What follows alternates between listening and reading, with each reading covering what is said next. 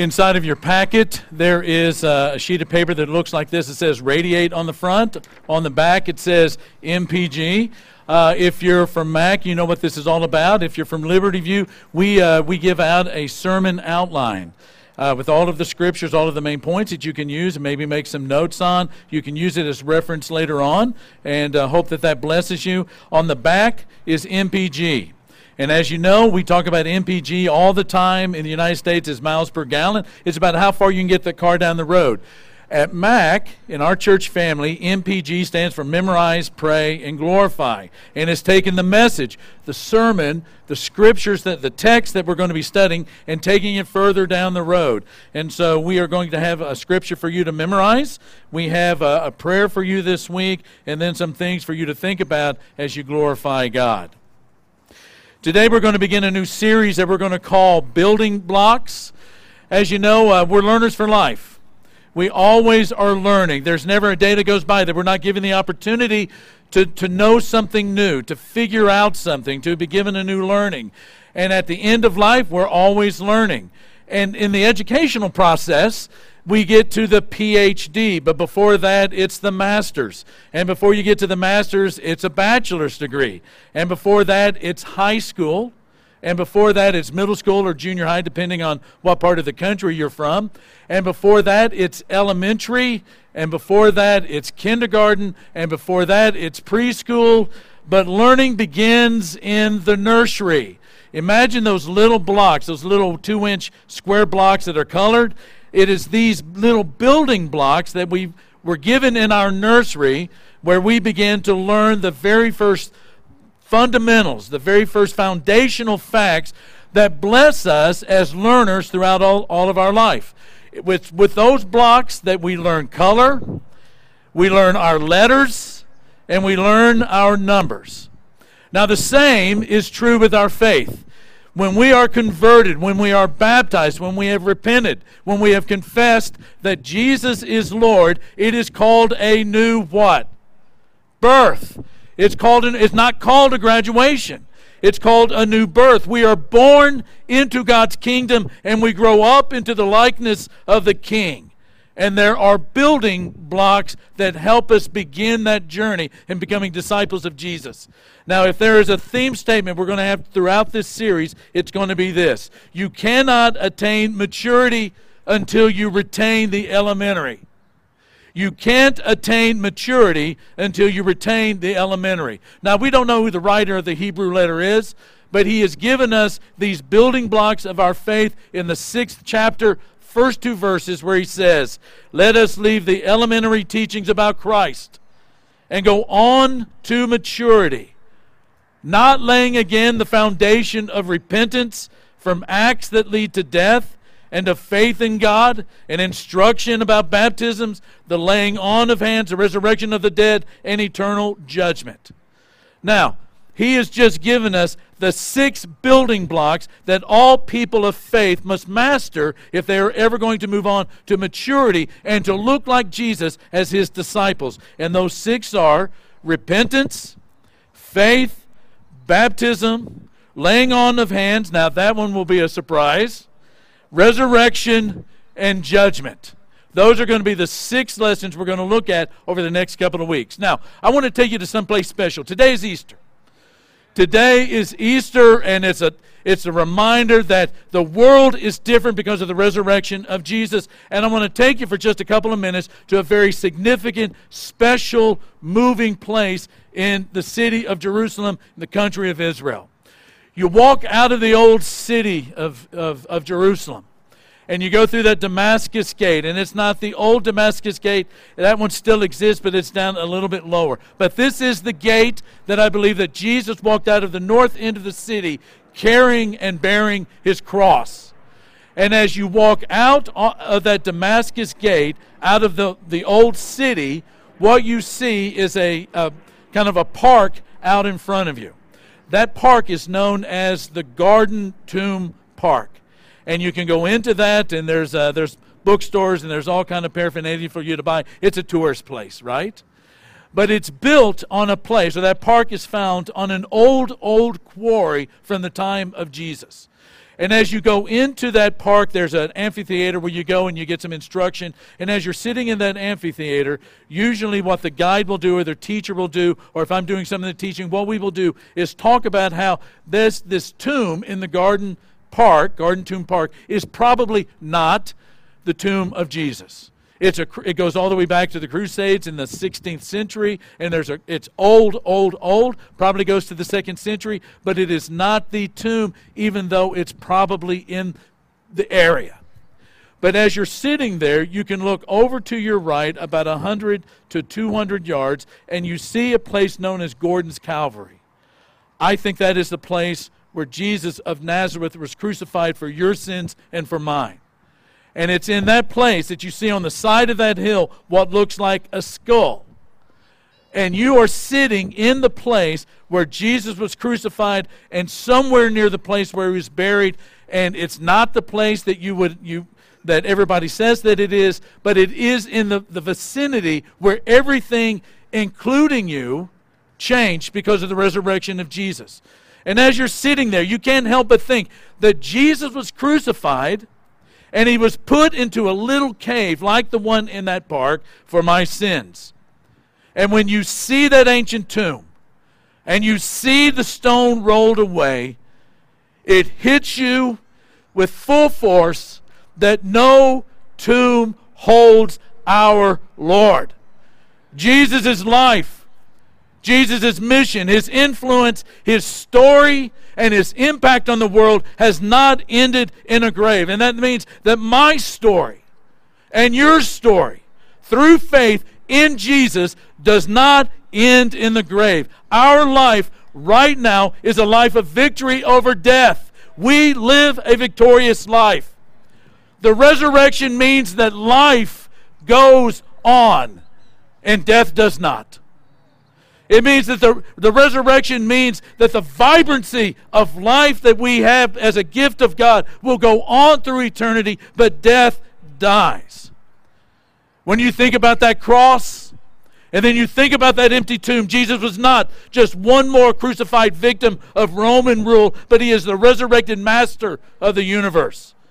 Jesus said that the gates of hell could not prevail against his kingdom, which means that his powerful resurrection life radiated out of the grip of death and hell. His powerful resurrection life radiated out from the tomb, and his powerful resurrected life radiates out through the entire universe. Belief in the resurrection of Jesus is a building block of our faith. Paul will say it this way in 1 Corinthians 15. If Christ has not been raised, if the resurrection is false, if the resurrection is a lie, if the resurrection is a hoax, your faith is futile. Means it is weak. It does not have power. It does not have influence, and it has no impact on your future because you are still in your sins. Then those also who have fallen asleep in Christ are lost.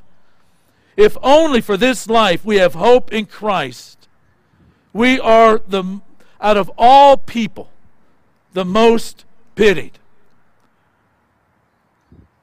But then verse 20. But Christ indeed has been raised. The resurrection is the anchor point of the gospel. The last enemy, which is death, has been defeated. Living in light of the resurrection is living in victory throughout all of life. There is not a day, there is not a moment or circumstance. There is nothing that you face that is not ending in victory because of the resurrection. That, my brothers and sisters, is the message that this world desperately needs to hear. It was the message that Jesus is back from the grave, and we saw it. In Acts chapter 4, verse 33, you have the summary statement. Church is beginning, as you know, on Pentecost. There is the falling of the Spirit upon those disciples of Jesus, preaching, 3,000 being baptized. The church continues to grow. The Lord is adding to it daily. And by the time you get towards the end of Acts chapter 4, there is a summary statement of what the apostles and the disciples were preaching, and it reads like this. the apostles continued to testify to the resurrection of the Lord Jesus. There is a writer by the name of Peter Kreeft. He writes, and I quote, "Why would the apostles lie? Why would the apostles lie? Liars always lie for selfish reasons. If they lied, what was their motive? What did they get out of it? What they got out of it was misunderstanding, rejection, persecution, torture, and martyrdom." And Peter ends with these words, "Hardly a list of perks." End of quote.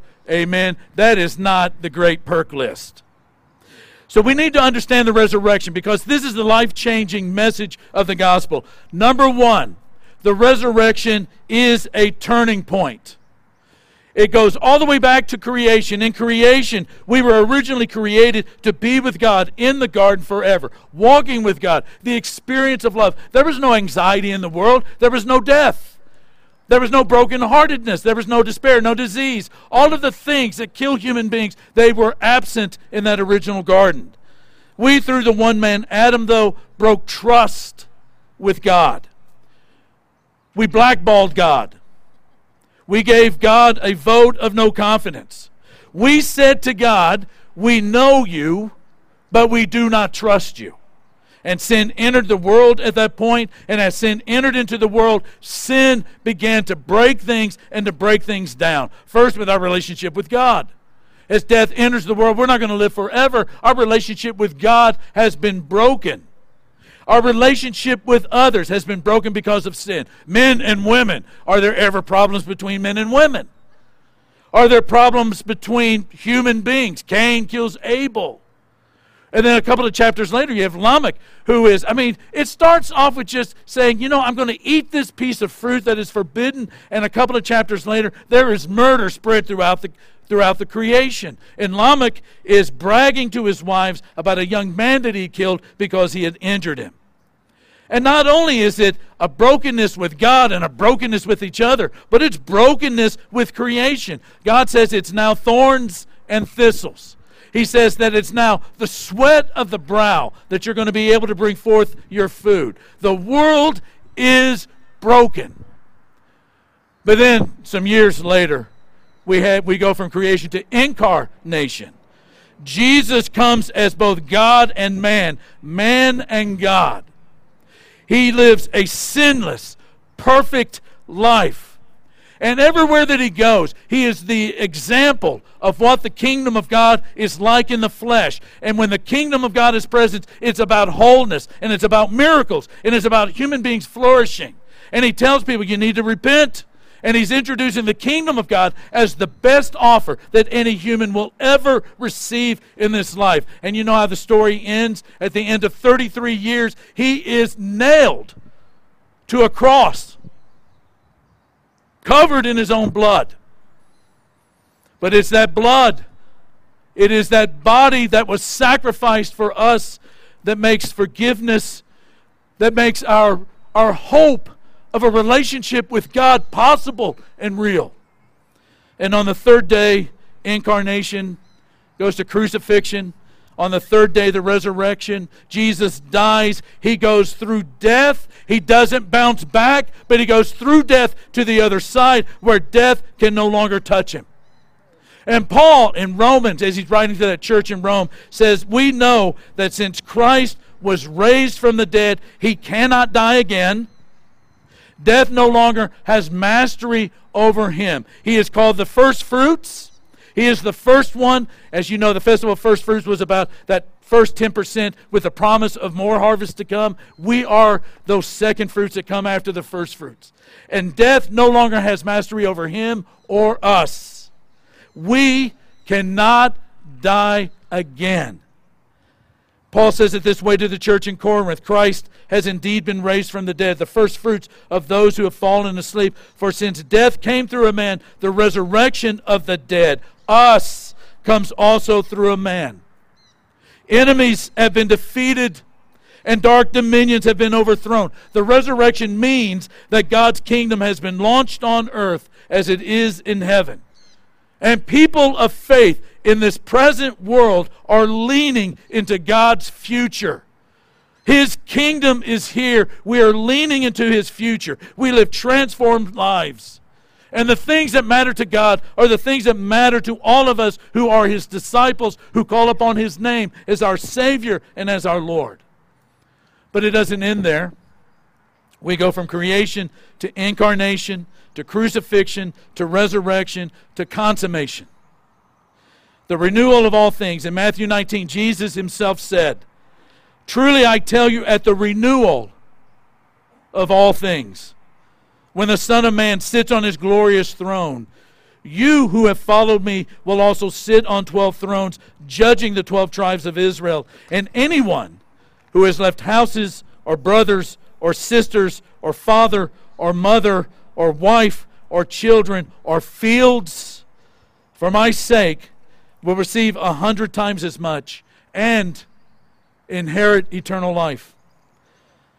When we die, our spirit goes to God. This is life after death. Our bodies decompose and turn to dust.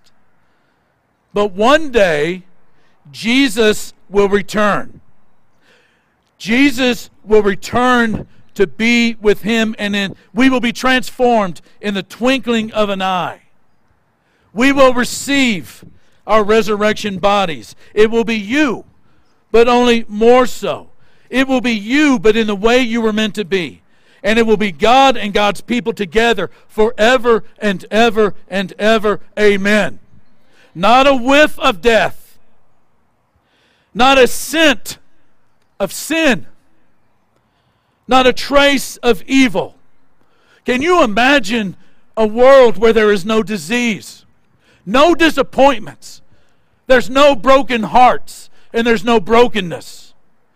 Which leads to the second point, which is the resurrection heals all of our brokenness. The resurrection means our brokenness is healed. You know, human beings, and we see evidence of this every day, are chained to a broken life. Humans are enslaved to sin, and the signs are all over the place. How we give ourselves to pleasure, or to power, or to popularity. We will do anything to be popular, or to get prestige, or the politics, the power of politics. It's not working out for humans as promised. I mean, the evidence of that is all over the place. The advertising is false. But the promise and the hope of the resurrection points to a life in a world where that will all disappear. No brokenness. There's no despair, no disappointments. And it begins now. The reality of the resurrection comes into all of our lives as a power. This is one of the things that Paul is praying for. And he wrote down that prayer for us, prayer to the Ephesians, the church in Ephesus. And he says in chapter 1, verse 18, "I pray that the eyes of your heart may be enlightened in order that you may know the hope to which He has called you, the riches of His glorious inheritance in His holy people, and His incomparably great power for us who believe." That power, he writes, is the same as the mighty strength He exerted when He raised Christ from the dead. The power that raised Christ from the dead is the power that is active in your life right now. That is how your brokenness is healed. That is how you change and bear the fruit of the Spirit. That is how change comes to your life. That power is the same as the mighty strength He exerted when He raised Christ from the dead and seated Him at His right hand in the heavenly realms. Last point. The resurrection makes joy real. The cross represents the reality of this world. Ellen and I last night watched Mel Gibson's. It's kind of a tradition, the Saturday night before Resurrection Sunday, to watch Mel Gibson's The Passion of the Christ. And when you see the way, you have this visual of the way that human beings could not only treat another human being, but the best human being who ever lived, the one who brought healing, the one that fed, the one that gave sight to the blind, the one that raised widows' children and grieving parents from the dead. We were able to beat him into a pulp and beat him into the ground. We bled him out. We nailed him to a cross, and we beat him down until he gave up his spirit. It is accomplished. The disappointments and the brokenheartedness of this world, we are able to magnify that greatly. Putting an innocent, righteous, loving man who made the blind see and the lame walk and the lepers clean, fed the hungry, healed the sick, who is also our Creator, is a clear sign of what human beings are capable of doing. But that was Friday. On Sunday, 2,000 years ago, the angel said to the woman who had gone to the tomb to see the body, the angel said, "Do not be afraid, for I know that you are looking for Jesus, who was crucified. He is not here. He has risen. He is not in this tomb. He is resurrected. Come and see the place where he lay. Then go quickly and tell his disciples, he has risen from the dead. He is going ahead of you into Galilee. There you will see him. Now I have told you." So the women hurried away from the tomb, afraid, yet filled with joy. Every day is different. Every day is different because of the resurrection. Our brokenness has been healed. We look forward to a future that is beyond any accurate description in the majestic beauty of it. The only brokenheartedness that we will have in that world is the brokenheartedness that comes from a heart that just cannot handle the joy or hold any more joy than it can. That is the promise of the resurrection. That is the message that our city needs to hear. Elizabeth Rooney wrote a poem, and the end of it goes, "For Easter love has burst his tomb in ours. Now nothing shelters us from God's desire. Not flesh, not sky, not stars, not even sin, so that he can enter in." And now the dance begins. What does the resurrection tell you about God? What does the resurrection tell you about God? That God is for you. I mean, we talk all the time, and in fact, sometimes we dismiss people because we anticipate ahead of time, maybe don't listen as clearly as we should. We know that they have an agenda. What does the resurrection tell you about the agenda of God? The agenda of God is life. The agenda of God through the resurrection is your healing and your wholeness and your flourishing and your thriving. It is about God putting His glory in you. It is about God putting His Spirit in you so that you grow up to look like His Son Jesus. That is God's agenda. It is healing and conquering of death and forgiveness and the restoration of people and the reconciliation of creation and creatures to their Creator. That is God's agenda with the resurrection. Let's stand and sing.